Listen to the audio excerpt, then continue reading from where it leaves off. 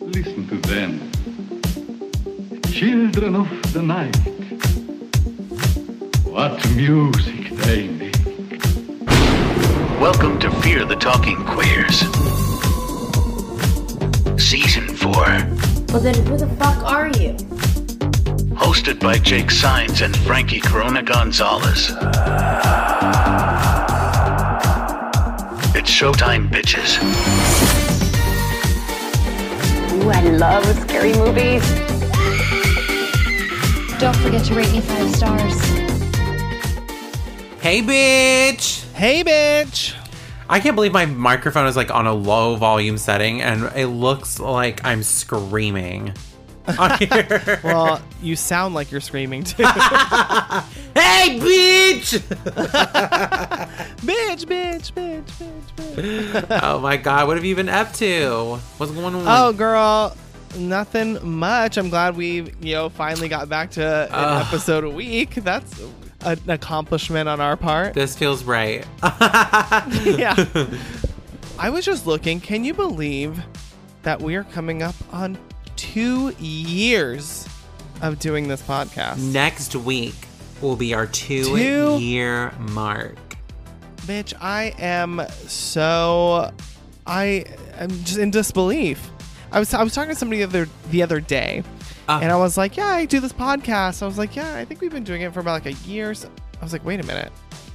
No, that's not right. I was like, we've been doing this for 2 years. 2 years, almost 100 episodes, 4 seasons. Honestly, this is quite an accomplishment. And not only that, but I know we've like had every other week for the past few weeks, but that was like the first time we had done that aside from like our hiatus in between seasons. So we should give ourselves a pat on the back because boop, boop, boop. We have been fucking smashing it. Yes, exactly. I mean, I'm definitely proud of us. I can't believe this thing that we thought of so off the top of our heads. Like, you just kind of approached me like, let's do a podcast. I was like, okay. And we had no idea what we were doing. And then 2 years later, here we are. This episode is our 2-year episode, our mark. But we're off schedule, we didn't even realize it. Because this comes out on Friday, June 2nd. And our very first episode was published on June 2nd. Whoa. Oh my god. It was like a Wednesday though. Crazy. Yeah. Isn't that crazy? Oh my gosh. Our very first episode was Horror Noir, and it came out June 2nd, 2020. Wow.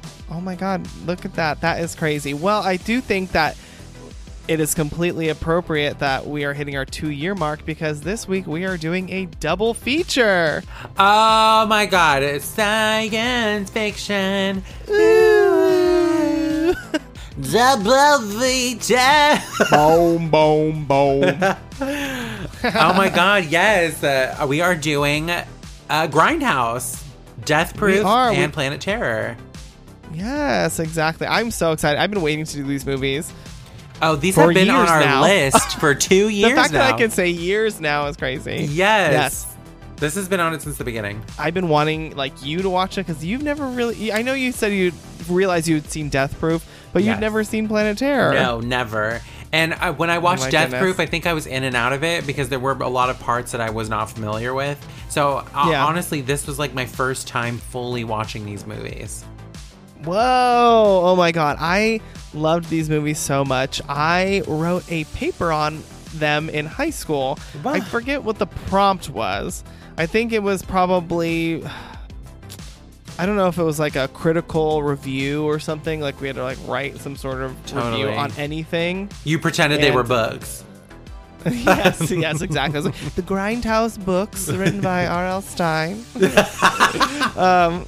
No, I think we just had to write a review of some kind or some sort of critical analysis.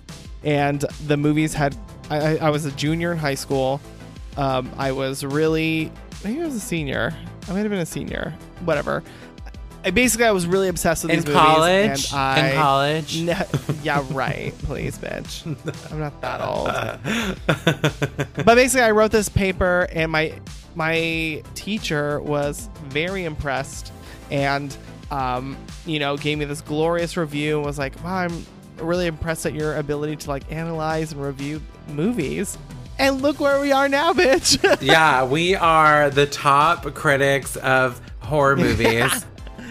Yes. Heavy. Well, I think that was probably like my first attempt at ever, analyzing a movie or doing pretty much what we do on this podcast, ever. And so that was really my movie critic beginning. So that was the true beginning of Fear the Talking Queers. There it was. Yes, back in 2007. Yeah. We used to have this program in elementary school that was on the computer, and like after you would read a book, you would say what book you read, and then it would quiz you 10 questions. So yeah. I don't know what it is. I honestly think I should be a drag queen and compete on RuPaul's Drag Race. Me and Jake and I were just talking about that before the episode started. And because I love to compete. So I wanted to have the most books under my name. So I would watch movies that had books with them. And then I would go on there and I would take the test pretending that I had read the book. Oh my God. And that was when I knew that I knew nothing about The Wizard of Oz. I was like, the book is completely fucking different than the movie. That's hilarious. They're like, what's a quadruple? So I'm like, I don't know what the fuck that is. Yeah, they're like, what color were her shoes?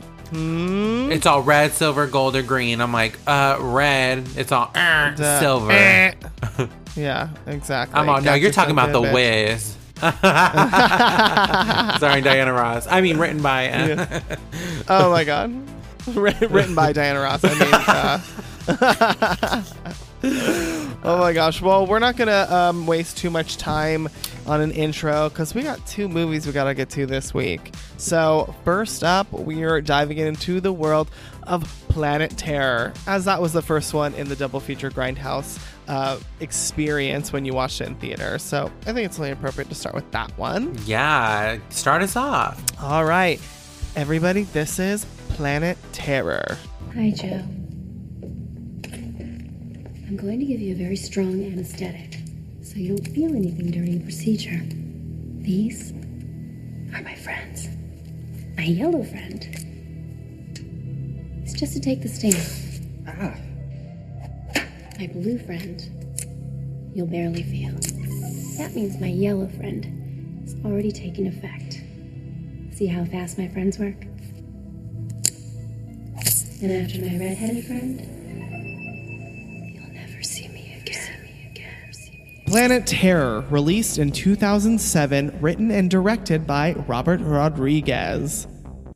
Showing up again on this podcast. Yeah, this has been quite the season for him. Between Stab and From Dusk Till Dawn, it's been a ride with him. Exactly. Over the opening credits, Cherry Darling, played by Rose McGowan, works as a go-go dancer at a club. After crying on stage, she tells her boss Skip, played by Skip Racing, who is, by the way, an actual strip club owner and not an actor. Wow. She tells him that she needs to make a real change in her life, and she quits her job. While walking home, several military trucks pass by her close enough that she throws herself into a bunch of trash cans. She also gets several splinters in her thigh for her trouble.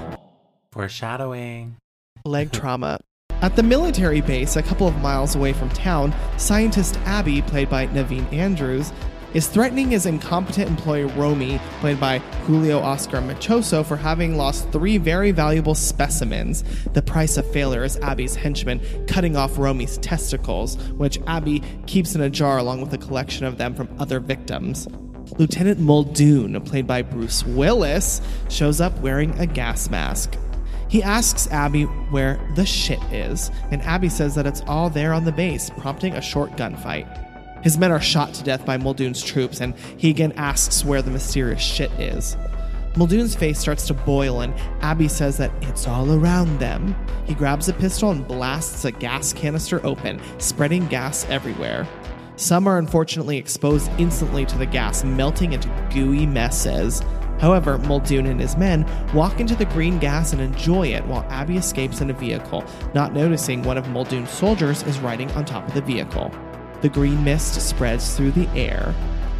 Meanwhile, Cherry stops at a rundown barbecue restaurant called the Bone Shack. A young woman named Tammy, played by Fergie Ferg. Stacey Ferguson. Yes, national anthem songstress Fergie Ferg.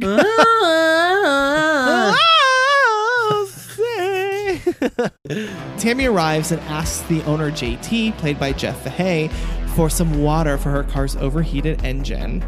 Cherry goes to the dirty ladies' room where she cleans her leg wound and sits down in the restaurant where she's the only customer. After Tammy drives away, Ray, played by Freddie Rodriguez, a local mechanic, arrives in his truck. JT, obsessed with having the best barbecue in Texas and winning a local contest, tells Ray that he is celebrating his restaurant's 25th anniversary. Ray sits at Cherry's table and the two converse, revealing Ray and Cherry have a history together and she's wearing his jacket. They briefly talk about their past and Cherry sardonically states that she's going to become a stand-up comedian. Their flame for each other is clearly still there and Cherry catches a lift with Ray. Dr. William Block, played by Josh Brolin, and Dr. Dakota Block, played by Marley Shelton. Yes. Love her. Wake up at 8 p.m. for their late shift at the hospital where they work. Through their window, they can see the eerie green mist.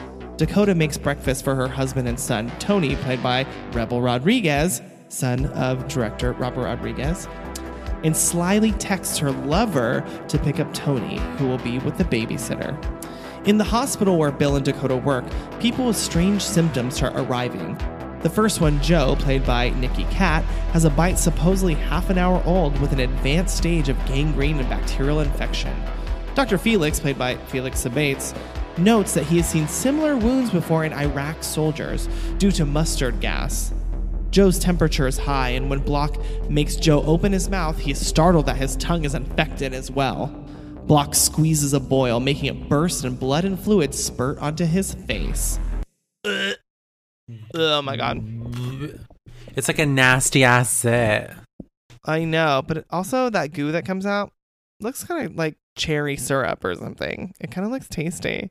Ew, you're gross. Is that just me? Definitely. Okay, just me. All right. The infection on Joe's arm is spreading, so he calls in Dakota and tells Joe that he's going to amputate his arm. Dakota has 3 needles and injects Joe with all of them, making him pass out. On the road, Tammy is listening to a radio broadcast dedicated to the memory of someone named Jungle Julia when her car breaks down near the military base. While trying to hitch a ride, she's attacked by the infected people called sickos, which I had no idea about until just now. Oh. I don't think they mentioned that. They made that up. They don't. Whoever wrote this, not us, made that up. Who tear her apart and drag her body off the road. Ray and Cherry see them dragging the body, but think it's just a dead deer. Ray says that it's best to run right through a deer if it's in front of you because trying to swerve might cause you to crash. He's immediately startled by a sicko in the road and swerves, losing control of his truck. The truck rolls over until it's upside down, and Cherry gets after him for swerving. He replies that it's just a deer in the road. Sickos suddenly grab Cherry and take her to the woods. Ray grabs a rifle and runs after her. By the time Ray catches up with them, the sickos have ripped off Cherry's leg and run off with it. Ray shoots the sickos, but they don't die. He puts Cherry in his truck and speeds off to the hospital. At the hospital, Cherry is barely awake when admitted. While Dr. Block asks Ray what happened, Sheriff Haig, played by Michael Biehn, arrives with Deputy Carlos, played by Carlos Gallardo, and Deputy Tolo, played by Tom Savini. Back in action. How cute. I love him. And I love the stupid character he plays in this, Tolo. Haig is startled to see Ray due to an unexplained secret in his past and asks why he's carrying a rifle. Haig arrests him and more sick people show up. Block calls Dakota over and shows her Tammy's corpse, which also arrives. A doctor calls her a no-brainer since she's missing the back of her head and her brain. Dakota gets upset and cries in a room while Block follows her. He knows that Tammy and Dakota used to have a lesbian relationship and that they were going to run off that night.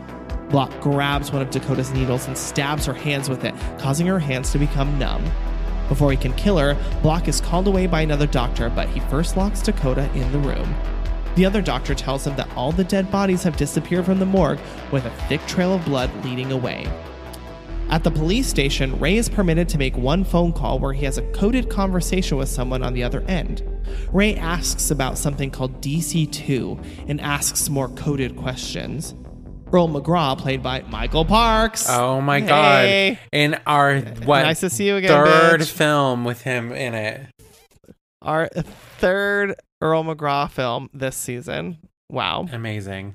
A local Texas Ranger, if we didn't already know, talks with Ray over his troubles and leaves for home to care for a sick wife who's dying from lung cancer.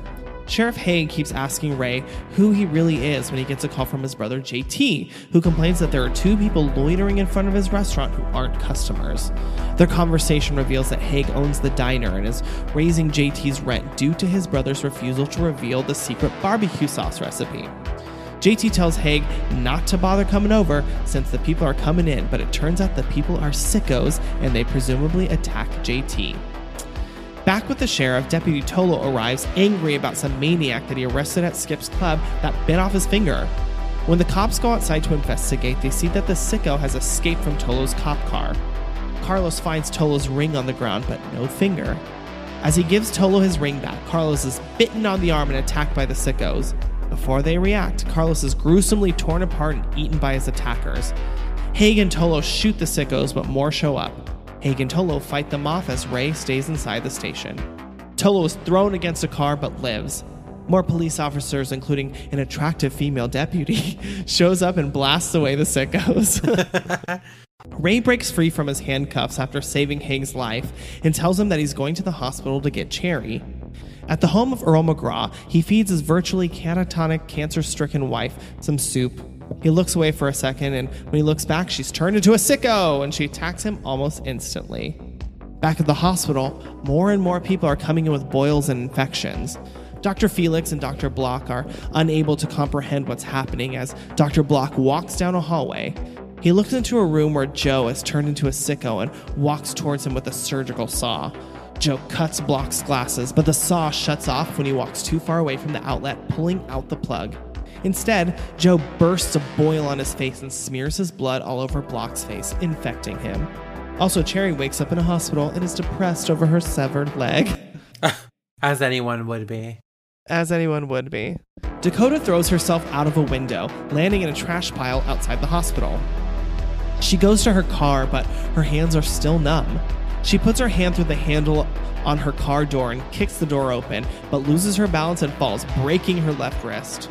Dakota gets into the car and puts her keys in her mouth, then drives off and runs into a lot of cars.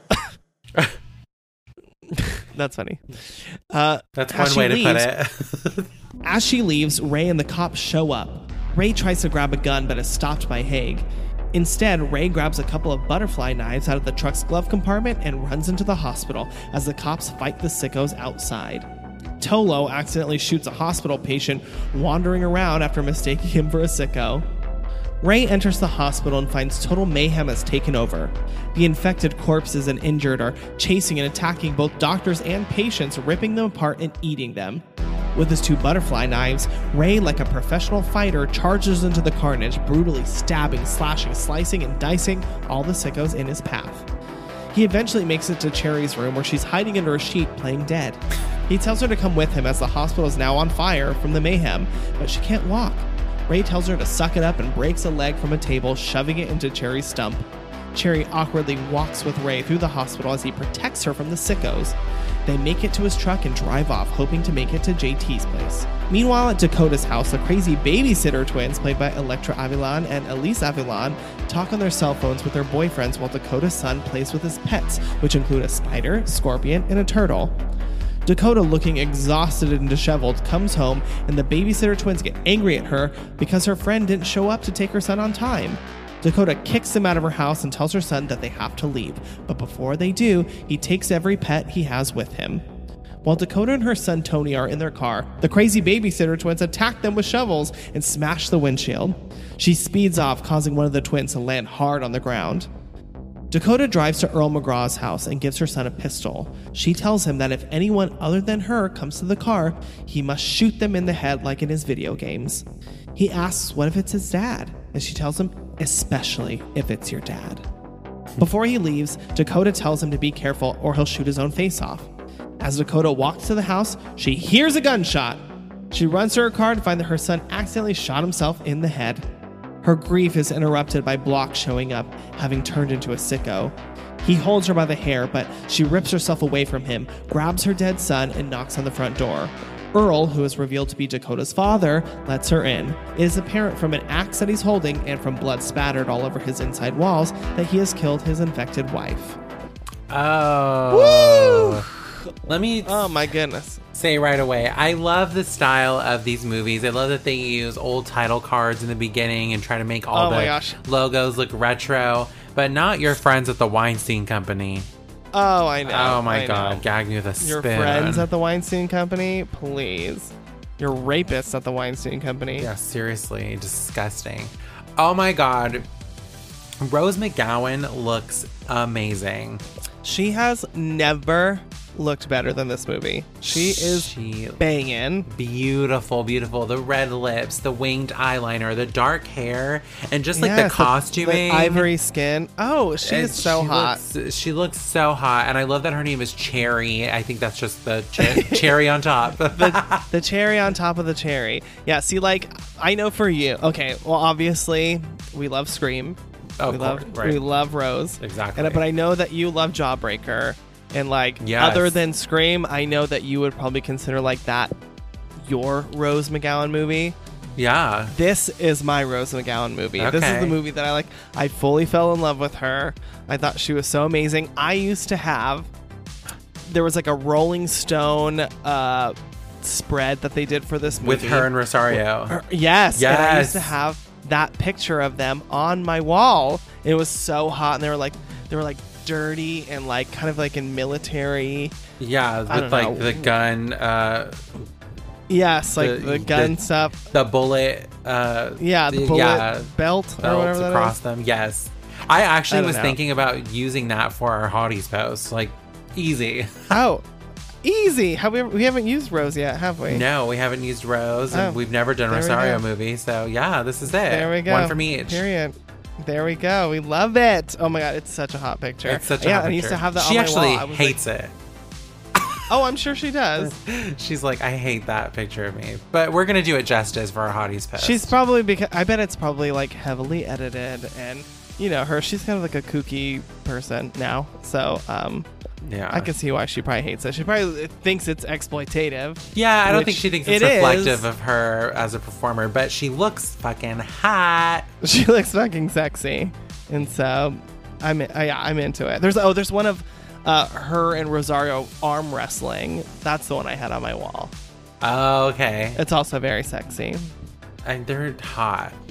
They look so hot, but she looks amazing in this movie. And honestly, she gives a fantastic performance in this. I think she's so funny and charming, but also so badass and heroic. And I just love the character of Cherry Darling. I think that she is such a hero. Yeah, she's great. I was like, wow, she really is giving quite the performance. I actually wrote in my notes that I think that this is the best performance I've ever seen Rose McGowan give. 110% it is. And what's funny is that I think I wrote that in the Death Proof section. But this was even better because I watched them out of order. This is by far, I think, Rose's best performance. You know what? I think I've probably seen her on Charmed, and I'm sure she was fine on that. But this is like movie star quality. Oh, yeah. Dancing, when she says useless talent number 12, I'm like, girl, this is a very useful talent. Yes, hello. She was giving me life in this opening. Oh my God. Whipping her hair, licking her reflection. Oh yeah, she's so cute. So good. So good. Yeah, I love it. I love her, like, I love Cherry's arc, you know? It almost reminds me a little bit of like a Buffy arc where this go-go dancer would turn out to be such a hero. Yeah. You know, it's like it's given power to the girl that nobody respects. You know, where Buffy was like, you know, the dumb cheerleader who was given some sort of, you know, superpower to save the world. In this, it's like, you know, somebody who people don't respect, like a go-go dancer or a stripper, you know, becomes more than she is. And I think that is such a cool storyline. It is a really cool storyline, and I totally get the Buffy sort of like idea in that. Yeah, like the average girl is given, you know, power to rise above, and I think that's so hot. Yeah. Oh my god, I just love her. The way she looks in this, I just love it. Oh my god, classic. She's such a classic beauty. What's going on with Bruce Willis? Oh, I know, but I think he's sick. Is he? Oh god. Oh my god, look, hold on. Oh wait, no, I did see that. He is sick. Yeah, rumor was she said something about him being sick. Oh no, that he's like, his career is probably over. He has been diagnosed with aphasia, which is a neurological disorder, and he has to step away from acting. I wonder if that like severely affects your motor skills or something. Maybe he can't like speak as clearly, or oh god, that's so tragic. He's such a staple of American cinema. I know. I was happy to see him in this. I just think that he is so handsome. So I was happy to see him. I remember his involvement in this movie was a secret. It was like such a reveal when he came out. People were like, it kind of seems that way. Yeah, I remember the theater gasping and be like, oh my god, Bruce Willis is in this. When he comes out and he's all, you know, menacing, and he stops and he goes, where's the shit? And people are like, oh yeah, that's awesome. Badass, bruh. Yeah, badass. What a funny line. I know. I know. Well, I wish the best of luck for Miss Bruce Willis. We love you. I know. I love you. And it's brutal. But so are these gunshots in this movie. They are yeah. This is like, these people exploding. are holding some hand cannons. Like, anytime anybody is shot in this movie, it is like an explosion. Yeah, blown to smithereens. But I kind of like that. It's so exaggerated. It's so over the top and ridiculous. And this world that Robert Rodriguez created in this movie is just so ridiculous and drama, and there's just theatrics and foolishness, and it's so good. Yeah, it's just like, and it really encapsulates like what Grindhouse was. Like, Grindhouse was like, you know, taking these sort of mature subject matters or things that people didn't really want to you know, talk about too much, like sex and violence and, you know, all these things, and then just exploited them. And they like ran at these like really grungy, kind of scary, dilapidated theaters, and you kind of were like, Quentin Tarantino says that you were kind of taking your life into your own hands when you were going to go see these movies. Yeah. But you did it for the love of cinema. Exactly. And, you know, this movie really leans into that, between like, you know, the horror aspects are so exaggerated, but then like the exploitation of, you know, sex and all these things all sort of live in this movie as well. And right. I think that they really nailed the style. I mean, this movie, less like Death Proof really feels like it belongs in another time, but I still like think with like, you know, the film scratches and everything. Oh yeah, it just looks fantastic, and it really does. It's so enjoyable.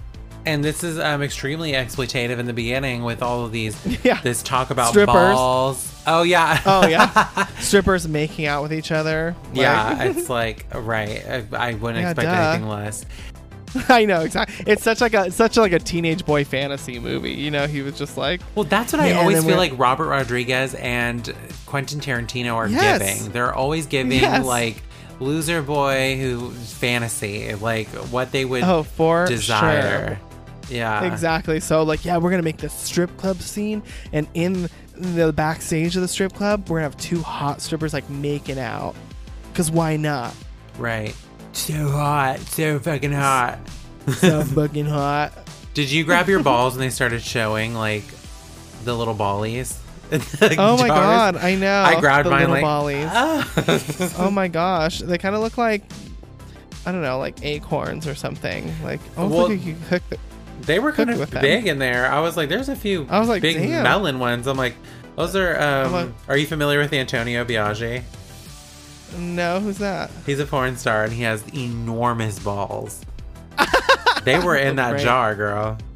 There we go. All right, he crossed Miss Abby or whatever his name is, and got his balls lopped off. That is Has to also be such it. like a stupid teenage boy thing too. Yeah. It's like, yeah, and what he does, he cuts off their balls. Oh, bro. Yeah. bleh. I'm Yeah. sitting there like, Ew, like, can I see them first? Can I see them while they're still attached? this. Yeah. Can they hit my chin? So this. They gotta get on my mouth first before you can cut them off. The green mist. I was like getting fog vibes. Oh yeah, okay, for sure. Yeah, and the green mist, yeah, like going through the air, it's sort of infecting this small little town. Yeah, I definitely see a little inspo from The Fog, Right. which kind of feels like a B movie in itself, even though it's a John Carpenter film. It still feels kind of like a B movie, and so I could Totally. see like some inspiration there. Yeah, from those cheesy like late 70s, early 80s. Yeah. Just foolishness. Yeah. One thing that Robert Rodriguez did say was that what he noticed from like Grindhouse films from the past was that they did sort of comment on current political issues and they like exploited them. And Yes. so that was his idea for this movie, which is why so much of it is centered around the conflict in Iraq, is because The war that's in what Iraq.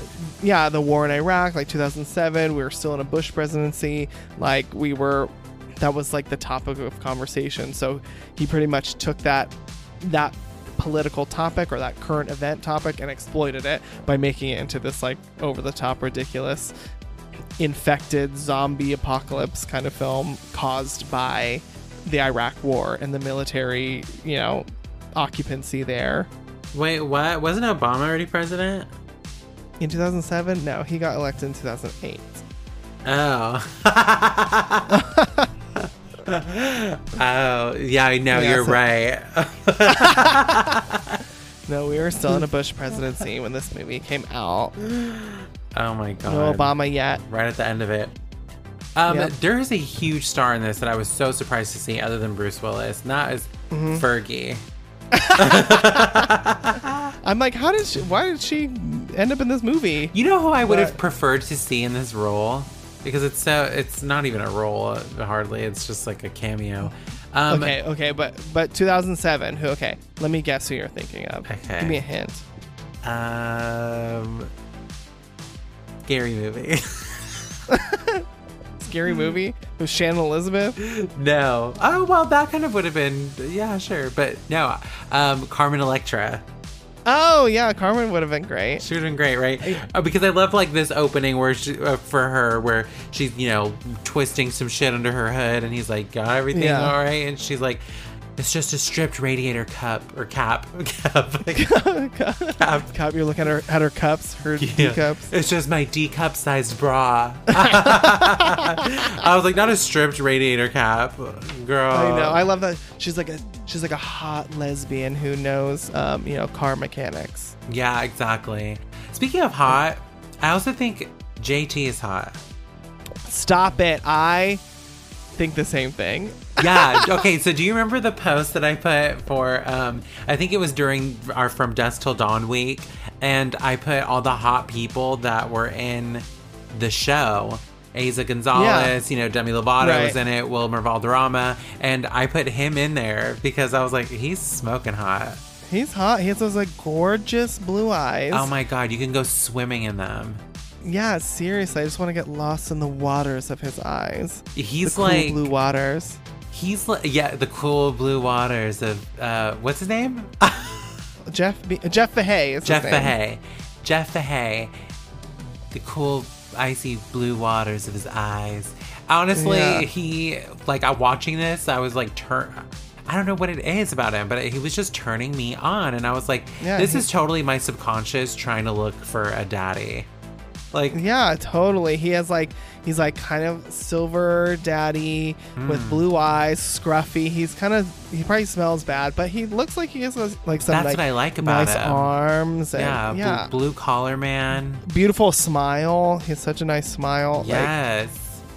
Yeah, he was definitely he was giving it to me. I would have walked into that restaurant. I would have been I've always thought that. Can I taste your meat? Yeah, oh my God. Can I have your sausage link? I heard this was the Bone Shack. Oh my God. Yeah, no, I always thought he was hot. I don't know why. And I think the guy that plays his brother is also very hot. That plays the sheriff. They're both so hot. That's cute. Like, I was like, Jeff Fahey can I is like when they're like dying at the end together, I'm like, oh, can that I was kind of snuggle hot. in between? Yeah. There's honestly, between these two movies, there are a lot of hot people. Like, the entire cast could be hot. Literally. And maybe that's what it was. Maybe Grindhouse movies were known for exploiting hot people who couldn't act and whatever. But, I mean, everybody in these movies are pretty sexy, I will say. Yeah, because then we meet the doctors, and Josh Brolin is another one that I would totally just fuck.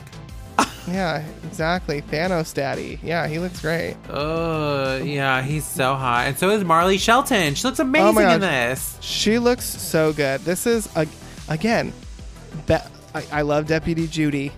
I love her. And I love Valentine. But this is by far 100% Marley Shelton's best performance ever. Oh, hands down. All four of them.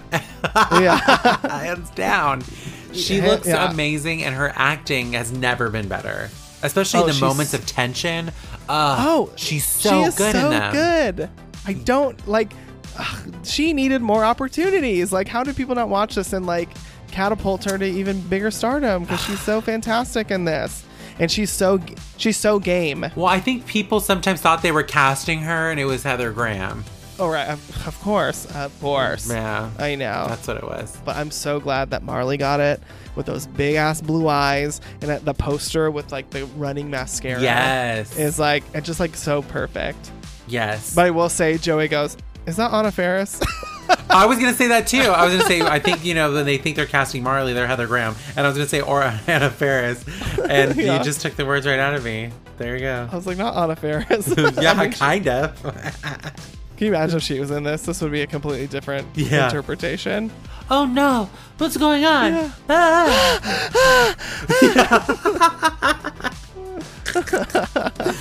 Oh, I caught some Red Apple cigarettes in here, girl. Okay. Yeah, we get a lot of, the usual suspects from all of the QT and RR movies showing up. The Red Apple cigarettes. We got, what else shows up? Big Kahuna is mentioned a lot in both of these films. Yes, you're right. El Rey. I told you. Yeah. I told you. I said, remember El Rey from Dusk Till Dawn, which is like their destination, right? That they're supposed to be going to. Yeah. Is El Rey. The safe haven for criminals. Yes, and guess who shows up in this movie? El Rey. Played by Freddie Rodriguez, who is so cute. He's so adorable. He's like pocket sized, but very cute. Very cute. Does he have a relation to Robert Rodriguez? I hope a sexual one. Ooh, I'd like to see that. Has he been? I don't know. I mean, probably. I'm sure. I wonder if he's ever been in anything else that Robert's directed. No. Maybe. He's so cute, though. I remember him. He was an Ugly Betty.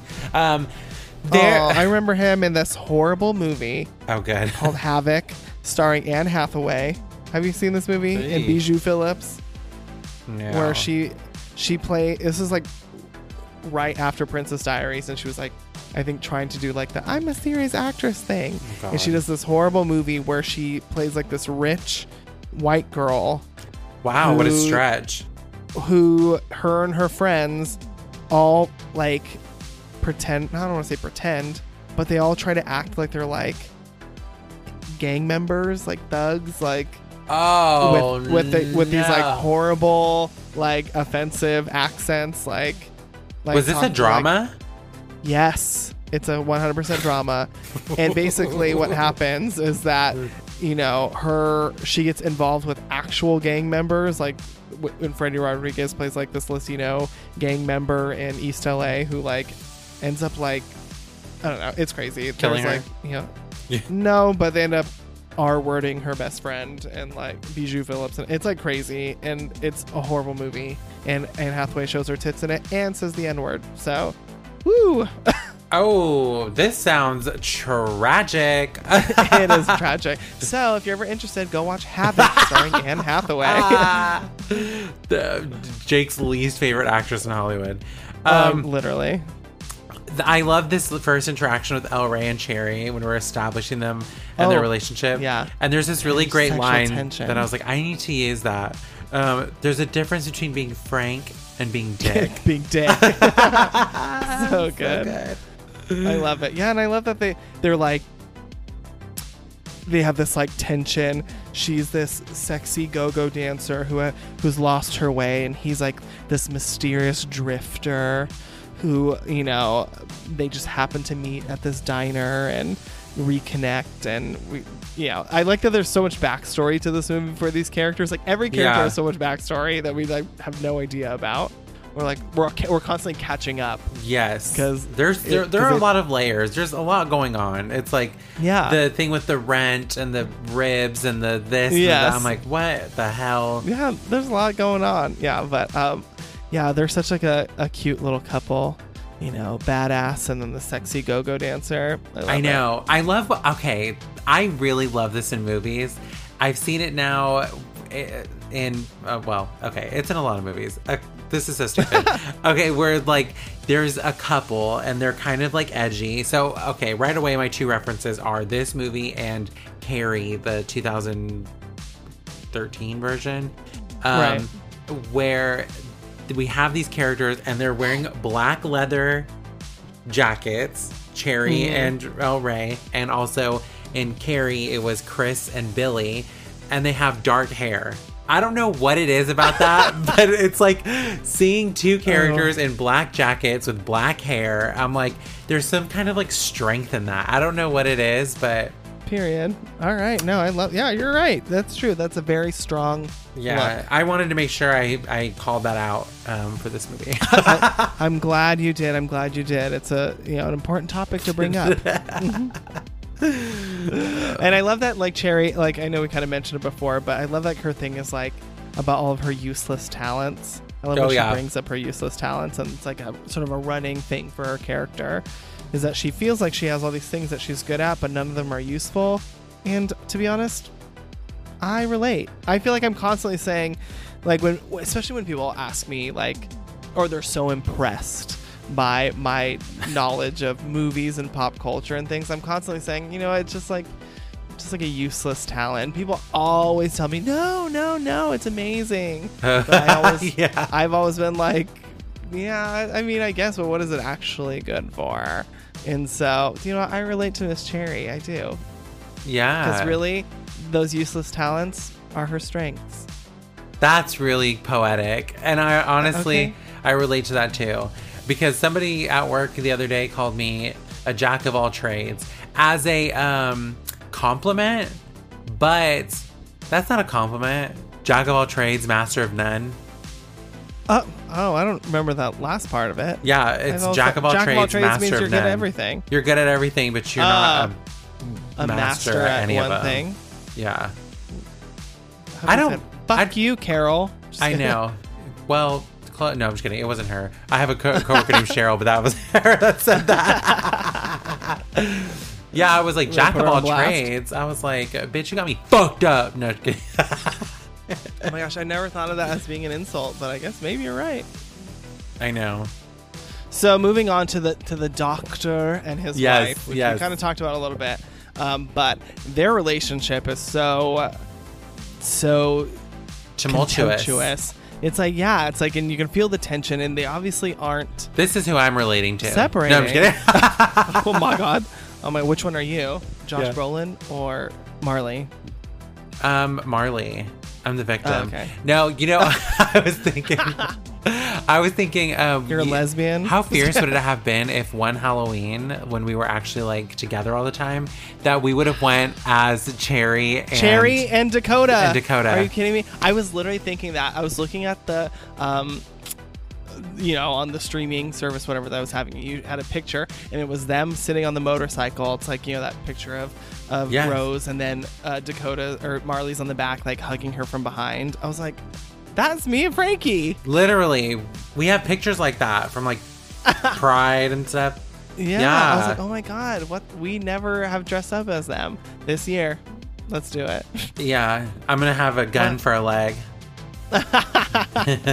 Perfect. So I did look up like costumes. I was like, somebody's had to have done Cherry Darling. Totally. And people have made it work. I don't know how. I think they like wrap like white bandage around their leg and then just stick a gun on the front. I don't know. They figured it out. Oh, okay. Or I'm like gonna look that up.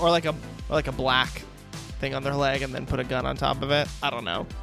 Yeah. But you better be ready to wear that bra and that little skirt. Oh, my body is ready, mama. By October, it will be. Yeah. Yeah, I'll be wearing my blue silk, my chemise. Yeah. Yes. With just raccoon mascara all over your eyes. Exactly. And holding a dead body. Yeah. No, the nurse costume. Oh, yeah, that's the cute one. The nurse costume is the one that you have to wear. Because she looks hot with the different colored syringes. Syringes. Oh my God, little gun. My friends. Yeah, so good. Cute. And they're almost in the shape of dicks. Oh. You know what? You see what you want to see. Did you notice that? No, are they the shape of dicks? They're like, I'm like, syringes don't look like this. They have 2 holes for your fingers, for like your index and your middle finger to push with your thumb. I feel like, okay, Dicks. I feel like this is like, I feel like they're retro looking. I feel like this is how syringes used to look like back in the day. I feel like there's something retro about these ones, right? Maybe. I feel like I've seen that with like the 2 holes where you put your fingers in that look like balls. Is that what you're saying? Yeah. Yeah, I feel like that's like an old-timey syringe. Maybe she's a little retro. Maybe. I think they chose them because they look like dicks. Well, yeah, that's why we would choose them. Yeah, and Robert Rodriguez and Quentin Tarantino, they would totally choose the same thing. They would. They're like, I kind of like them because they look like dicks. Yeah, I think that they should have the ones with the round. Oh my God, that's who we really should be for Halloween. You could be Quentin Tarantino, and I'll be Robert Rodriguez. Perfect. I love it. So we have this like crazy hospital scene where we are starting to see these people come in who are infected, and I was like getting a little triggered. I was like, oh my God, look at all these people who are infected. And you know what? The first thing I thought was, what? Like, why is nobody wearing a mask? Isn't that crazy? Wow. This is where we are now. Yeah. I can't even watch a movie where people are sick in a hospital and think, where the fuck are the masks? Yeah. They're not following CDC guidelines. Yeah. Absolutely not. But don't you think that would, I don't know if that would stop this infection, but it might have helped. I think I would have just tried everything. I'd be like, give me the hazmat suit. There's pussy boils everywhere. Like, I don't want to be around that. Oh my God, welcome to the stage, Pussy Boils. Yeah, Pussy Boils. And then they bring in a fucking Fergie's body. She has no brain. God. No brainer. That's really funny too. I love those EMTs. Those EMTs make choices in this movie. Like the girl one and the guy one. One severed limb when they bring in Cherry. That female one, she's so funny. And then the other one, the guy that's not Andy Samberg, like they just make such big choices in this movie. They're so funny. I like both of them a lot.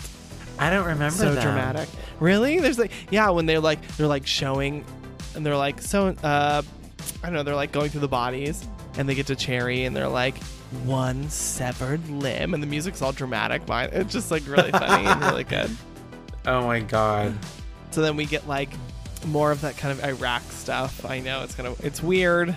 But like when when Dr. Block, when Josh Brolin is like examining the guy, and then the other doctor's like looking at pictures of infections that have also happened in Iraq that he says are similar. I think we're supposed to equate them like, oh, this is like this gas originated from like the Iraq war. Anyway. Just thought I'd throw that out there. Yeah. Okay. I can see not. that. I mean, it's not important in the in the grand scheme of things. In the grand, yeah, right. But right. again, it just like reiterates that like current event thing that Robert Rodriguez was doing. Yeah. And I think that this is kind of a clever way to put it out there in an exploitation film. And a lot of it, this is where it really starts to get just like gross. Like the things that he just shows so bluntly, like that blister pop, that literally made me cringe. I literally went, ooh. Oh, I know. It's so gross. But then you think like, do you know what? This is fun. Like, this is obviously so over the top and ridiculous. You just kind of lean into it and you're like, yeah, I want more. I want more blood. I want more goopy, melty people. Like, I was like, I like live for it. I think it's so funny. I don't know why, because it's so ridiculous. It is so ridiculous. And I love, okay, we were talking about the syringes. The doctor uses it on her hands to, yes, and they become numb. So then when she's trying to escape the hospital, it's so good. It's so good. And she starts to carve with her teeth. Apparently, Marley has hyper flexible wrists. So all of that was done by her. She was like, really, she can do that with her wrists. So she just let her wrists dangle. And so that moment, which I think is so hilarious and so cringy, is when she's like sticks her hand in the car door to like open it, and then her heel breaks and she falls and like breaks her wrist. Ow! Like that was, her wrist was able to actually bend that far. And so ew. Look at that. Going back to those useless talents, do you ever think that Marley ever thought she'd be able to use that to her advantage? She's like, hey, I know, and then I can fall and break my wrist, but it won't be a practical effect. It'll actually be me, because look what I can do. She bends her hand all the way back to her fucking oh my forearm. God. Oh my God. Yeah. He's great. And that's how Jamie King lost this role. Yeah. There it is right there. Answer my own question. What does she have that I don't have? Flexibility. And she's like, ew. The whore. She's like, but my legs are over my head right now. Like, not her legs, her wrists. Silly. I can do hand stuff too. Oh my God! Sorry, not to suggest that Jamie King would ever do that. No, they are. I feel like these are class acts. Like they don't need to do that. I feel like Jamie King is everybody's best friend on Instagram. I feel like every single celebrity I've ever seen has posted some sort of selfie with Jamie King, saying that she's like the greatest human that's ever existed. She probably is. Yeah. Good. For her. Her. She wouldn't let no producer take advantage of her or do any of this for a role in a movie. Absolutely not. That's right. Exactly. So hell is breaking loose. And yes. Things are exploding left and right. Cherry's leg is off. It's so good. Getting outrageous. But when she gets, this is one of my favorite moments of this whole movie, is the scene when they get in the car crash, because they have this whole long conversation about swerving away from deer. Yes. And then immediately swerves out of the way when somebody's in the middle of the road. And this whole car crash happens, and it tumbles and tumbles, and they're hanging upside down, and you kind of look and you kind of think that maybe she's dead, and she's hanging there, and he's like, Cherry, and she goes, I thought you said when you see a deer you shouldn't fucking swerve.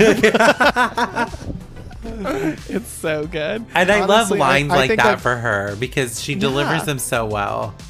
I honestly think Cherry Darling had a future in stand-up comedy. I really do. I do too. I don't know how many laughs there would be, but I feel like people would walk out of there going, that was actually really brilliant. Oh. She was hot. Yeah. I think Cherry is brilliant. She's a brilliantly funny person. Yeah, she's and she doesn't even realize it. She's like, everybody tells you I'm hilarious, and I've already booked shows in town. Yeah, what am I supposed to do? But like, you're not funny. Well, I love when also, like, after her leg gets torn off and she ends up in the hospital, I love that she's playing dead under the sheets. Oh, I know. Like she's hiding. Oh my God. I know. It's like, and there's a weird costuming thing. I don't know. She comes into the hospital in one outfit, and then there's a scene in between where she like wakes up and notices her leg's gone, and she's like really devastated. And then they have that shot of her where her foundation white tears are like streaming down her face. It was like Johnny Depp and Crybaby. Yes, like exactly. hot glue, tears. Yes. I was like, did they mean to do that, or was she just really wearing that much foundation? I think they I meant. don't know. I don't know. I mean, maybe she pancaked that clown white on. Yeah, There it was went down her set, face. honey. It was set. Yes. And in that scene, she's wearing like some sort of gray hospital gown, but it's like really, really sexy and fitted. And then the next scene, when he finds her under the sheet, she's back in that other outfit. I'm like, you're telling me she changed back into that go-go outfit in the midst of all this with no leg? There are a lot of things like that, like continuity errors that I feel are definitely not an oversight. Like that was intentional. Yeah. There has to be. I mean, oh my gosh, so many ridiculous things happen editing-wise in this movie that are on purpose. And it's Robert Rodriguez and Quentin Tarantino. Like, they pay attention to the deeds. Yeah, for sure. So, and then we also have like the cops. And the cops are great. I love, Haig, Tom the sheriff. I think he's so hot. And then, but Tom Savini is so funny as Tolo in this, who plays like the incompetent cop who like shoots all the wrong people. Yeah, I think that's such a funny character. Deputy Doofy. Yeah, I love that scene when he gets to the hospital and chaos is going on. They're all shooting all this like the sickos or whatever, and he turns around and shoots that old man who has like the rolling IV. Yes. And they just like roll their eyes. They're like, "Oh, Tolo." He's like such a fucking fool. Typical. But I don't know. I think Tom Savini is great in this, and I'm sure he probably added a lot to the special effects team, which is why it's so gross. For sure. Greg Nicotero's in there also fucking shit up. So yeah, that's why the effects, they do really look great. The gore in this is really great. Oh yeah, it's amazing and over the top. We love it. Oh, part of it is that wooden table leg going into Cherry's stump. I love the way she's walking with it too when she's running. Know. Wait for me, like, goddammit. She's like, this is ridiculous. Yeah. I love how she's like just got her leg ripped off, but yet she's fully walking on a peg leg, like she's running from zombies. Hey, you know what? She learns quickly. She's adaptable. Robert Rodriguez's son looks like every kid in every 80s movie ever made. Literally, yeah. He looks like what's his name from Child's Play? Andy. Yeah, he looks like Andy. But he also looks like the kid from The Shining. Oh yeah, they all look the same. They all have that like bowl haircut. Yes. This is kind of a devastating moment. I don't think I've really ever seen anything like this in a movie. Oh no, where she gives the gun to her son. Yes. And it's like it's so like shocking, but it's weird because it is played for a laugh, but it is so shocking. It's played for a laugh. Oh my god. But also it is a warning, because you have to remember there are statistics where it's like most gun accidents happen with kids who have a gun in the household. So it's like, it's definitely, I guess, a comment on that. But the way it's played for comedy, I know. It's like cringy and shocking all at the same time. Yeah, it's crazy. And I know there was like some roundabout way they filmed it, because I don't think Robert Rodriguez wanted to traumatize his son by having him shoot himself in the face. So they did it in a really strange way. I don't know how they did it. Maybe he wasn't on set, but then they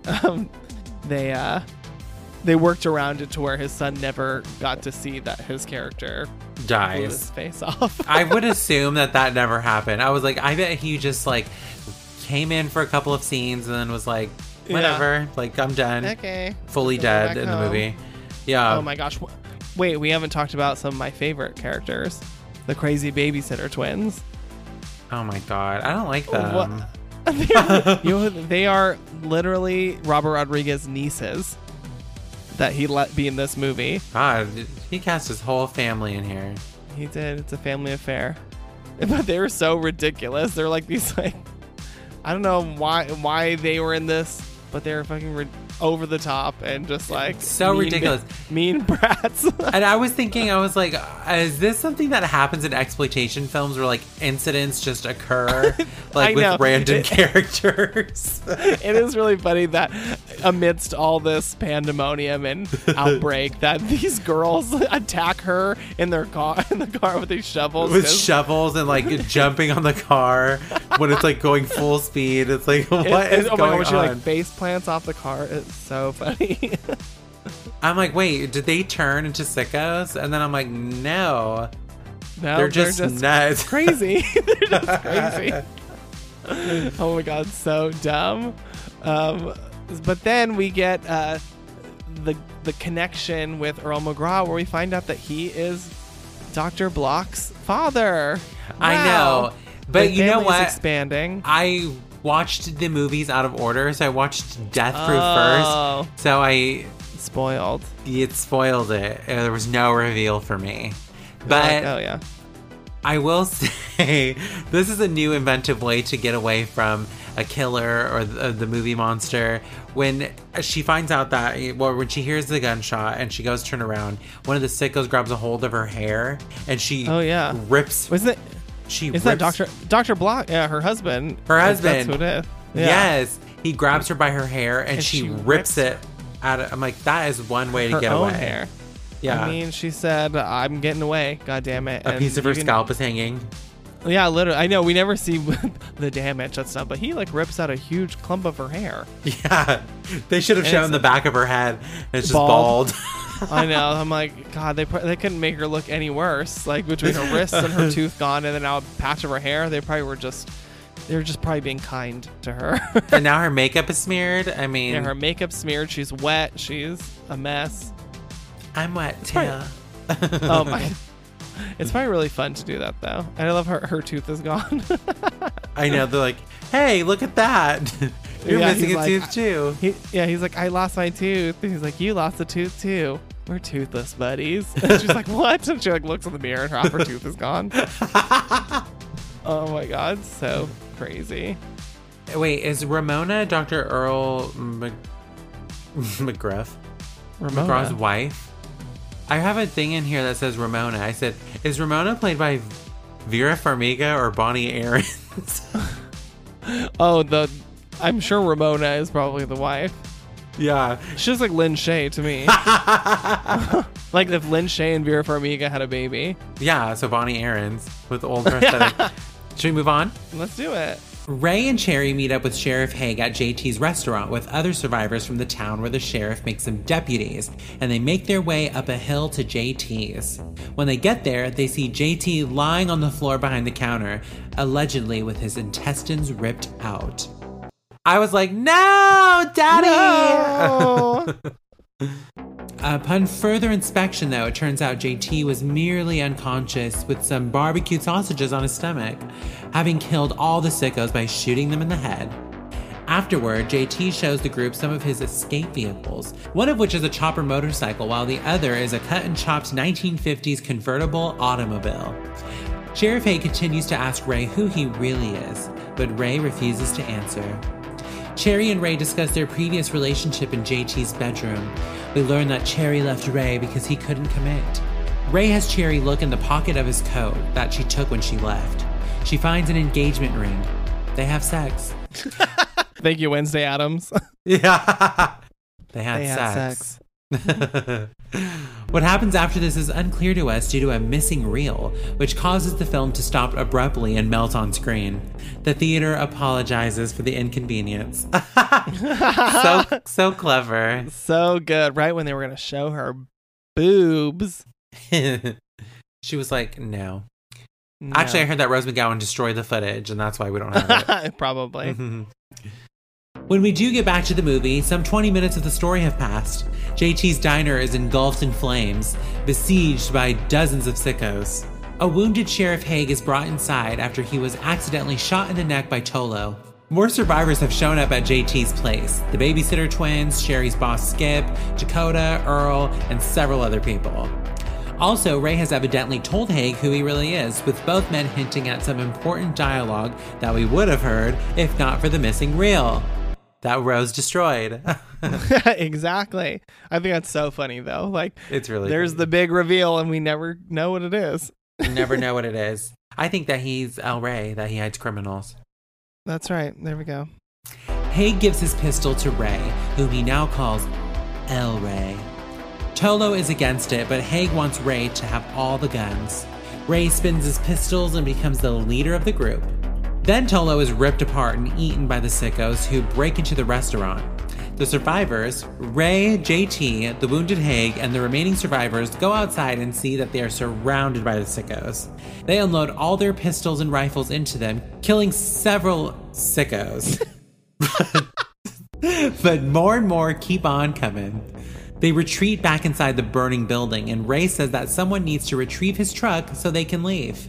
Cherry volunteers and hobbles out as Ray covers her by firing an assault rifle at the dozens of sickos outside. Cherry drives Ray's truck into the restaurant and Haig gets into the driver's seat. The others pile into the back while Skip gets into JT's roofless convertible along with the babysitter twins and Dakota. Cherry rides the motorcycle and Earl stays behind to provide cover for their escape. After they break through the sickos, the survivors stop at Dakota's car and pull out a mini bike. They grab it from the trunk. Dakota rides on the large motorcycle with Cherry as Ray leads the way on the tiny vehicle. They shoot more sickos on the road while Haig runs them over with the truck. JT's dog unfortunately jumps out of the truck and is run over as well. Why? I know, but it's kind of funny. Don't say that. It's like, it just explodes blood all over them. He jumps out and just explodes. It's kind of funny. I don't know why. It's awful. It's so supposed sad. to be funny. But it is very funny to me. Oh, okay. I know. Poor Rusty. Near the military base, they are blocked by a wall of sicko zombies on a bridge, which are killed by a bunch of soldiers coming up from behind. It's Muldoon and his men. Muldoon knows who Ray is and has his men knock him out. When Ray wakes up, he finds himself locked up with other survivors in the military base. Abby's there as well. We find out El Ray is actually a war veteran. The soldiers take survivors as prisoners. Abby reveals to Ray and the others that he is the scientist and businessman who sold the virus DC-2 to the soldiers. They are infected, but can use the gas itself to control the symptoms. Two of the militants, one of them played by lecherous Quentin Tarantino, grab Sherry and Dakota. Sherry. I was like, who's Sherry? Sherry Pie. Sherry Pie. Speaking of lecherous. Yeah. Sherry Pie. Ray tries to help but is beaten up. On the elevator ride down, the lecherous soldier stops the elevator and takes off his gas mask. He threatens Cherry with his pistol while his face starts to boil. The other military guy tells him to put his mask back on, and when he does, his face becomes normal again. Back in the cell, JT rambles on about the barbecue sauce recipe to distract the guards' attention. El Ray, JT, and a sax-playing prisoner, playing the movie's theme song, overpower the guards, but JT is shot. No! First his dog and now this. The humanity. Oh, the humanity. El Ray and Abby break out and find Lieutenant Muldoon, who explains what is actually happening. Lieutenant Muldoon and his soldiers were in Afghanistan. They'd accidentally found and killed Osama bin Laden. But this was against America's interest, so instead of medals, they got gassed with DC-2, a chemical weapon designed to wipe out entire cities. He figured that the best way to find a cure was to gas a whole town, then take the survivors to extract a cure from them. While he talks, he has not been wearing his gas mask, so he swells and blisters, and finally is shot and killed by El Ray. Meanwhile, the rapist soldier... Wow, they're dragging him. They do not like this character. Yeah. Meanwhile, the rapist soldier tells Cherry to dance on her wooden leg and takes off his gas mask. While she dances, Cherry hits him in the head with her wooden leg, splintering it to a sharp point, which she then stabs his eye with. Furious, he drops his pants, and we see his crotch turn to mush and melt away. Cherry is horrified and backs away. Dakota, finally getting some feeling back into her hands, shoots a dart-like needle in his other eye. Abby and El Ray arrive and shoot the rapist and his partner. They all go back to fetch the others. Sheriff Haig and JT are both near death from their gunshot wounds, so they are left behind in control of a bomb. El Rey sticks a specially crafted, custom-made M4A1 carbine assault rifle, an M203 grenade launcher into Cherry's stump of a leg. She uses it to open the door to the command center, shooting a grenade through the therapist.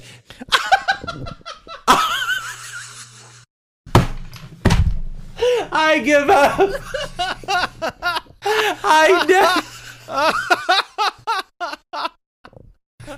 Not through the therapist. I need one. I need a therapist to get through this. Oh my god. That is so funny. You can totally tell when we haven't not written the synopsis. This is not our voice. Okay. She shoots a grenade through the rapist, whose condition has worsened severely. She shoots all the men in the command center with the rifle. The survivors force their way through the dying soldiers to a couple of helicopters using Cherry's new leg and their own guns. The fatally wounded JT and Sheriff Haig volunteer to stay behind and blow up the stash of DC-2 canisters with a remote control detonator that El Rey gives to JT. After the survivors file out of the building and engage in a gunfight with the soldiers outside, whom are starting to transform into sickos, JT finally tells Haig the secret to his rib recipe: canned tomatoes. Then he blows up the military base, and they too become canned tomatoes. Storming the helicopters, Abby gets killed and Dakota is attacked by Dr. Block in a zombie state. Her father, Earl McGraw, suddenly appears and kills him. During the final battle, Cherry launches herself off the ground with her grenade launcher and blows up a bunch of sickos mid-air. When she lands, she spins around and blasts them away. The survivors make it behind the walls and fight the sickos. All looks well, and Cherry watches the base burn, but doesn't notice a sicko soldier behind her. Ray and the soldier unload into each other, and Cherry runs to the dying Ray. Ooh, they unload into each other? Ooh. I know. Ooh. Everyone gets into the helicopter as Skip flies it, but not before he cuts through a group of sickos with the helicopter's rotary blades. The crazy babysitter twins laugh with glee over the bloodbath and enjoy taking pot shots themselves at the sickos on the ground, while one gets into the co-pilot seat and turns on the helicopter's windshield wipers to wash the blood splattered on the front windows. El Rey tells Cherry to go to the ocean, turn her back to the sea, and fight. Cherry pleads with him, asking him not to forget his promise of 2 against the world. He says that the promise is still good, as he has made her pregnant. I told you, I never miss. Lol. Oh my god. Ray dies, and Cherry grabs onto a lowered rope from the helicopter as it flies away. Cut to Mexico 1 year later. Cherry tells us via voiceover that she's found other survivors, and that they took Ray's advice and settled down near the ocean in a remote part of Mexico. On the beach, Skip is enjoying this new lifestyle with the crazy babysitter twins by his side, with several armed survivors, including Dakota, patrolling the area for sickos. A sicko pops out to attack a small child in the crowd of survivors when Cherry blasts him away with her new chain machine gun attached to her leg. The final shot shows Cherry and her baby daughter, the product from her brief period of sex with El Rey, being happy. 2 against the world. The end. This section starts off with that amazing sex scene. It's so funny. I love that they cut to it. What I don't love is that they should have just cut to, like, the end of their sex so that we could have gotten a little more story. I'm like, well, how did the restaurant go up in flames? What's going on? That's kind of funny, though. It's like the missing reel happens, and all of a sudden, bah! It's like the place is on fire, Chaos. and all hell is broken loose, and you're like, oh my god, what happened? What have we missed? I think that's part of the charm of that moment. Yeah, it's very fun. I remember, again, the men in my theater going, oh man, when the thing cut out. I was like, oh ew, my god, as shut if. up. Yeah. You guys are Whatever. disgusting. You never seen a pair of tits before? Here, mine. And then I'm just kidding. Yeah. You've never watched Scream? Yeah. Oh my god. I know her hard nips in that movie. So now full chaos has broken loose. All of our characters are now in one place, and there's one character I have to call out because I think that her arc throughout this is very ridiculous and funny. Is that attractive female police officer who throughout the film just loses more and more clothes. At first she's like fully like long sleeves, long pants, whatever. At this point, she's literally cut off sleeves, midriff top, little shorts. Like every scene that she's in, she's losing clothes, and I think it's ridiculous, but it's kind of funny. I don't think I even noticed that. Really? Oh my gosh! Just every scene this woman's in, she has less clothes on until she's just literally in like a crop top and booty shorts fighting these zombies. I love that. I honestly, if they ever put me in a movie, I want that to happen to me. Oh, me too. Yeah. Where it just gets sexier with every scene, every reel. Oh my gosh, what a flattering casting choice. I'd be like, oh my god, yes, I will be that person for you.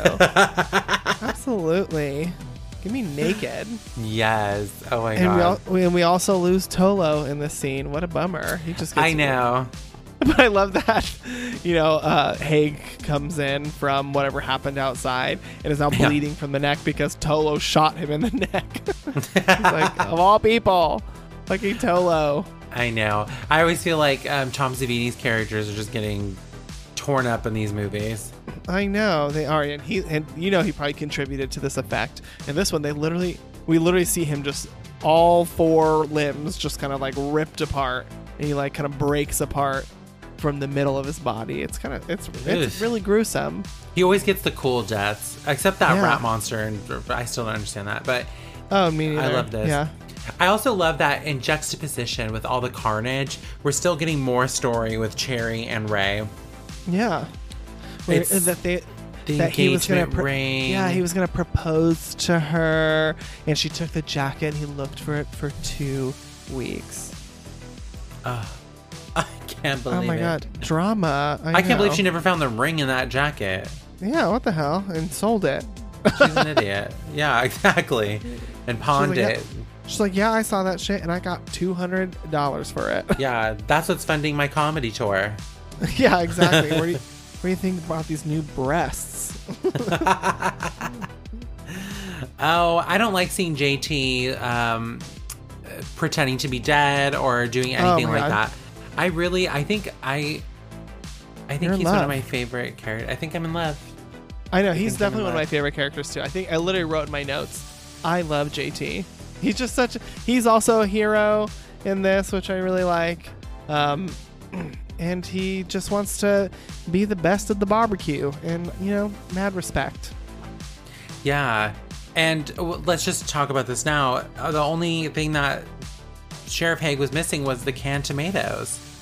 Yeah, well, blood, apparently. It was like blood. And blood. Canned tomatoes.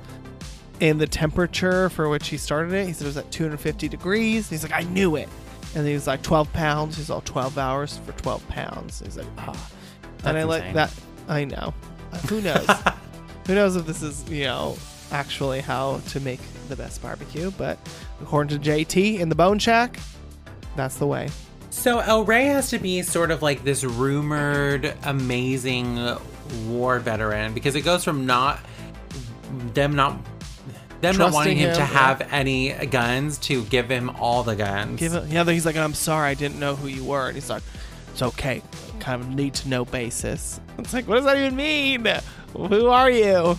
I know. I'm like, we never get a clear answer. I'm like, is he some sort of like secret agent, or like he's like some sort of mysterious kind of superhero or something? Who knows? Do you think he's part of the Deadly Viper assassination squad? Oh my god, yes. Codename Trouser Snake. He might be Garden Snake. He's little. He's Garden Snake. Yeah, Gopher Snake. Oh yeah. So then we get, speaking of heroes, Cherry, she really proves herself here. Ray tries to get what's his name, the strip club owner, Stan. Skip Breezy PC. Yes. He tries to get Skip to go out there and get his truck, and he's like, oh, I don't want to do that. I don't want to do that. And Cherry's like, you know what? It's my turn. She's like, you know what? It's go, not cry. And she gets out there and she gets her hands dirty and runs out there with her little peg leg. And he's like protecting her. I was like, she is such an inspiration. She has so many great moments in this final section of the movie. Like, flying through the air with a gun attached to her leg. Like, she just looks so badass. And never a hair out of place. Not a hair out of place. Makeup is perfect. Meanwhile, Marley's melting. I know. She's like, wait, why can't I look like that by the end of the cherry movie? Nothing. Yeah. She's like, I lost a leg. What more do you want? Yeah, exactly. Yeah, at least you have a leg. Yeah. She must have really good makeup or a really good setting spray or something. Yeah, yes, probably. Yeah, it's like the new like MAC setting spray. It's like really good. Yeah, because she's a stripper and Dakota's a nurse or a doctor. She's a doctor. Oops. Excuse me? You don't think that women can be doctors? Delete that. She's a doctor. She's not buying good makeup. She's not up with the trends. Okay, yeah, I know. She hasn't bought the waterproof mascara because it's all down her face. There's a lot of action in this, and I really do appreciate how just over the top it is. It does start to feel a little Dusk Till Dawn-ish. There's a lot of chaos. It's never organized with Robert. Yeah. It's always just... This is pure chaos. Mayhem Miller. Yes, exactly. Especially this like car moment. They're all in the cars and they're just like going in. But I do like that every time they run into one of these bodies, they just explode. Like they're just like a trash bag full of blood. Like it's just boom, just like a wave of blood flies everywhere. It's like one little tap and they've combust. Yes, and like the babysitter twins are just constantly being splattered with blood. And they're all just screaming. I know. Screaming. That would be us. That would be us. We would be the babysitter twins. I love when she gets that gun. She's like, this is fucking cool. They're so crazy. And then, so like, and this is when we lose the dog. The dog also explodes. But it's funny. Oh, I know. In a sad way. It's funny in a sad way. Sad in a funny way. It's also... Don't. You're making it worse. I also love that they have El Rey on this like toy motorcycle. Oh, I know. Just his little legs. I know. I was like, do you think that he looks too small on a regular size motorcycle? So they were like, but you'll look bigger if you ride this, a tricycle. Oh my gosh. Oh my, this Barbie motorcycle that we have. Yeah. Barbie's dream bike. Oh my god, he's so short, but he's probably my height, to be honest. I know. You look up his thing, it's like 5'11". Let's see. He might actually be taller than me. Let's see. Hey. Freddie Rodriguez's height is... Oh, he's actually shorter than me. He's 5'6", and I'm 5'7". Booyah! You're 5'7"? I'm 5'7.5". Okay.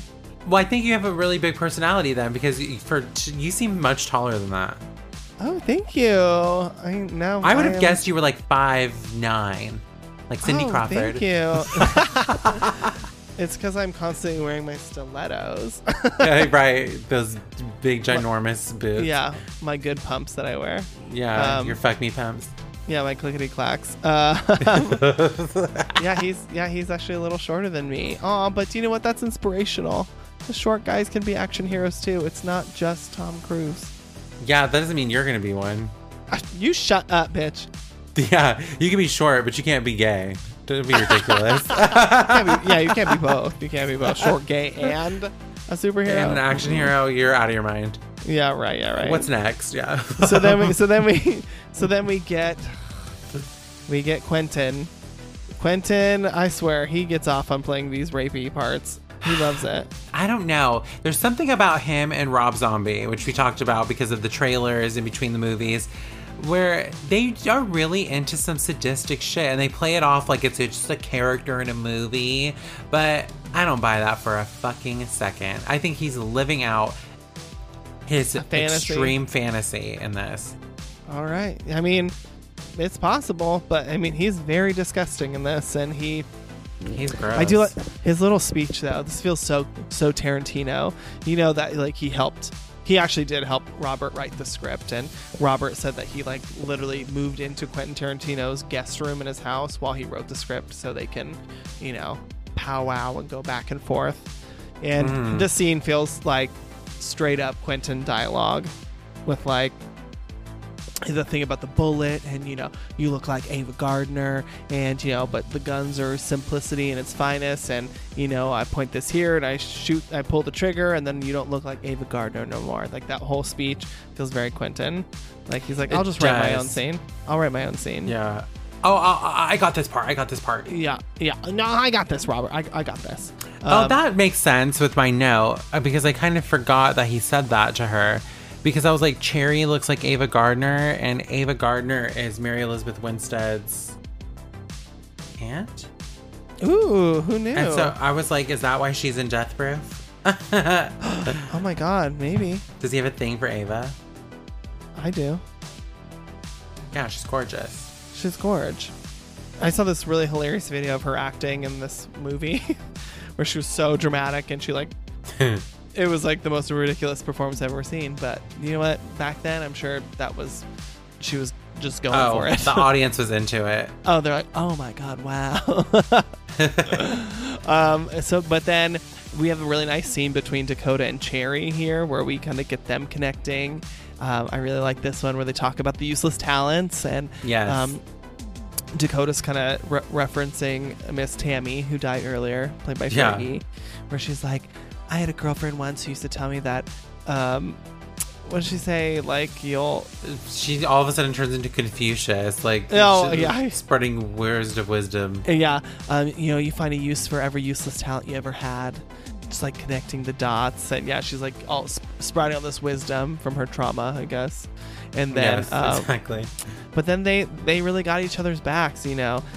This evil man comes after them and, you know, tries to make and humiliate Cherry and make her dance because she's a stripper, and then wants to, you know, do naughty things to her, and she fucks him up first. She breaks that thing over his face and stabs him in the eye. Ooh. And then Miss Dakota comes in with the assist with her gun, with her little syringe gun, and shoots him right in the eyes. So I love it. It was like, yes, girls, you better have each other. I love it. It's empowering, especially for this time in the media, this time in film. Yeah. Considering the nasty ass fucking warthogs that produced the movie, you know, it's nice to see this. They're reclaiming, they are taking down the man.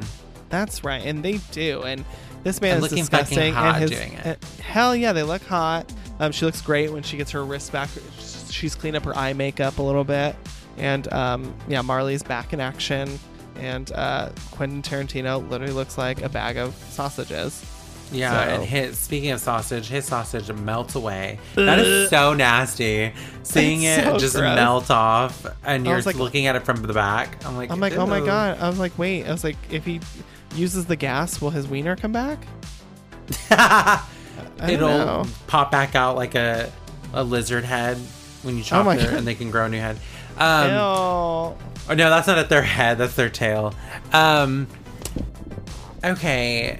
I will say that I do appreciate that Robert Rodriguez and Quentin Tarantino will punish men in their movies.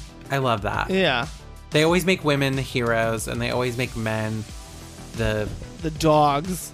The dogs that deserved to be punished, and they never hold back. Yeah, which I like. Yeah, the women get their revenge. Even though they're treated terribly, they do at least get some justice, which is nice. Yeah, it's always nice to see that. So then we get this like big escape that happens. A lot of action, lots going on. We get the death of JT and Haig, who, you know, we kind of talked about earlier. It's really sad, but, you know, they die heroes too. JT gets shot, you know, sacrificing himself so the rest can survive, and that's a beautiful thing. I do love, though, that by the time Haig actually gets the recipe that he's been longing for, it's too late. Yeah, and they take that recipe to their grave. Oh, that's so sad. And then Abby dies too. gets his head blown off. Who was like, supposed to be the big, rescuer of humanity with his antidote, and then his head gets blown off, and then fucking Cherry's all, I don't suppose there are any other biochemical engineers around. I know, and it's funny to me because I almost like when the movie starts, I'm like, Abby's the villain, and then he's sort of not the villain, but then I'm like, I'm still confused. I'm like, is he the villain? Like, who's the villain? I think it's like a commentary on... Well, I mean, he really fucked over the entire human race when he shot the gas out. Like, exactly. I don't have any sympathy for him dying. He should... No. I just wish he would have found the cure first and then died. Because he fucked over a lot of people. And a dog. Yeah, he did. And a dog, which is the biggest loss of the film. Right. And then we get this amazing moment with Miss Cherry where she blows all these sickos away. It's like what this whole movie's been leading up to, and the advertising, like everybody was like, this is the moment. This was the moment that everybody came to see. Yeah, she's like doing back bend. She's using her useless talents. Like she shows Dakota that back bend. She's like, this is a useless talent number, whatever. And then she ends up getting to use it when she avoids a rocket launcher being shot at her. But I love that they play like the sound effect of like crunching bones when she does it. Oh, yeah. I'm like, is that supposed to be the wood on her leg, or is that her actual back? It was just her back picking up in the boom. Yeah. Oh my god. And then Ray dies. Ray gets shot up, and it's an emotional moment. This is sad. This is almost like a Romeo and Juliet moment. But we get this. The nice thing about him dying where he died is that Cherry then gets to like hold onto the helicopter, and as it flies away, we get that really beautiful shot of her just like she's like floating from the helicopter. Yeah, with just such strength and literal strength, because Jesus Christ, that she's not only is she carrying her own body weight, she also has a giant ass gun attached to her leg. Yeah, which you don't weighs more than her actual leg did. Yeah, but she pole dances for a living, so she's got upper body strength. That's true. There's a lot of strength in that. Yeah. I would love to pole dance and work out my core. Me too. Oh, we also forgot Dakota got a little justice when her crazy ass husband came for her one more time and then gets blown away by her dad. I know. What did he say? I never liked that asshole. Yeah, he's about as useless as a pope on a pecker.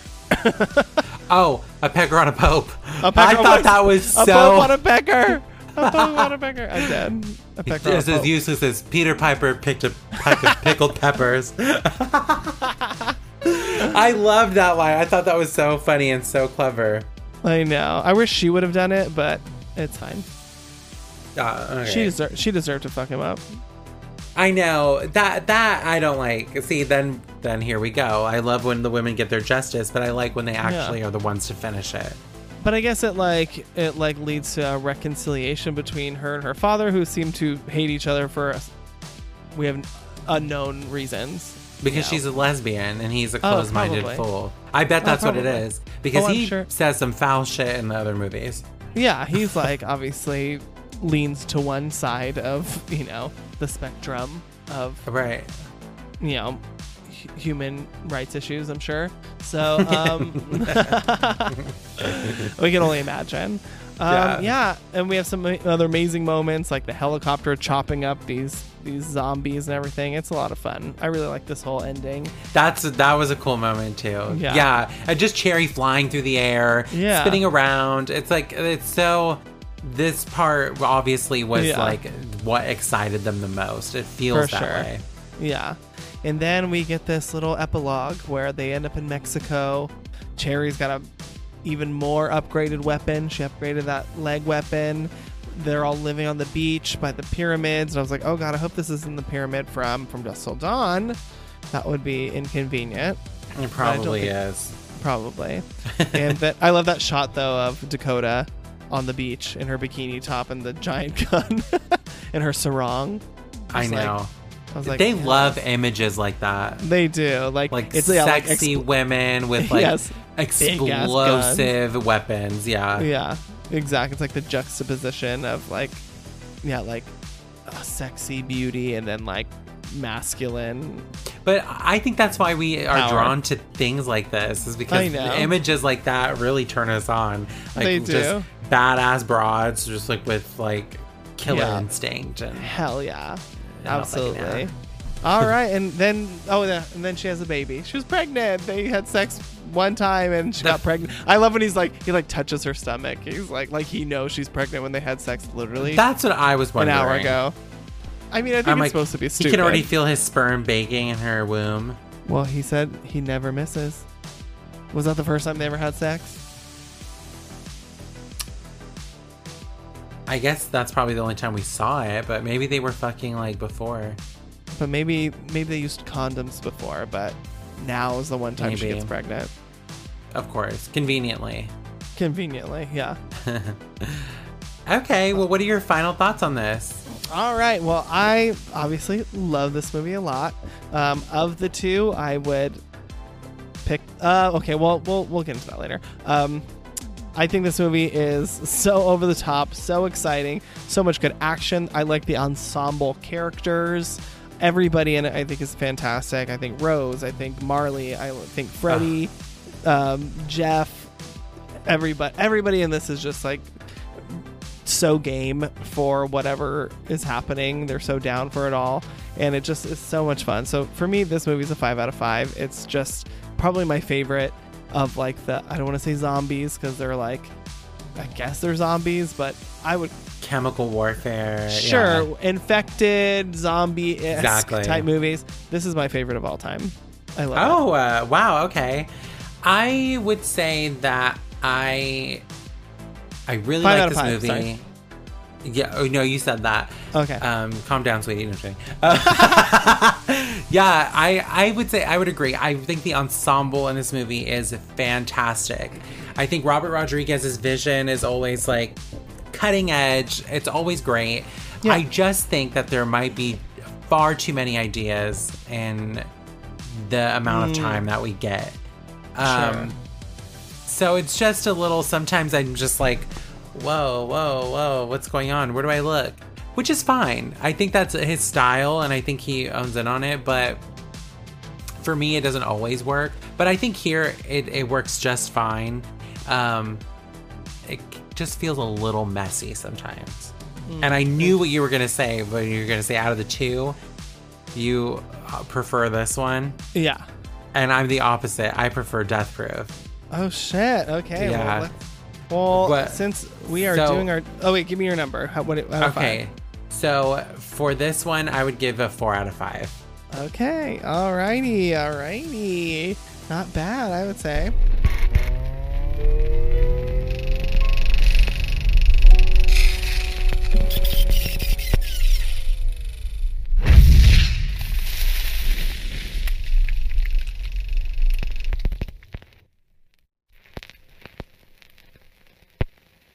Oh no, what happened?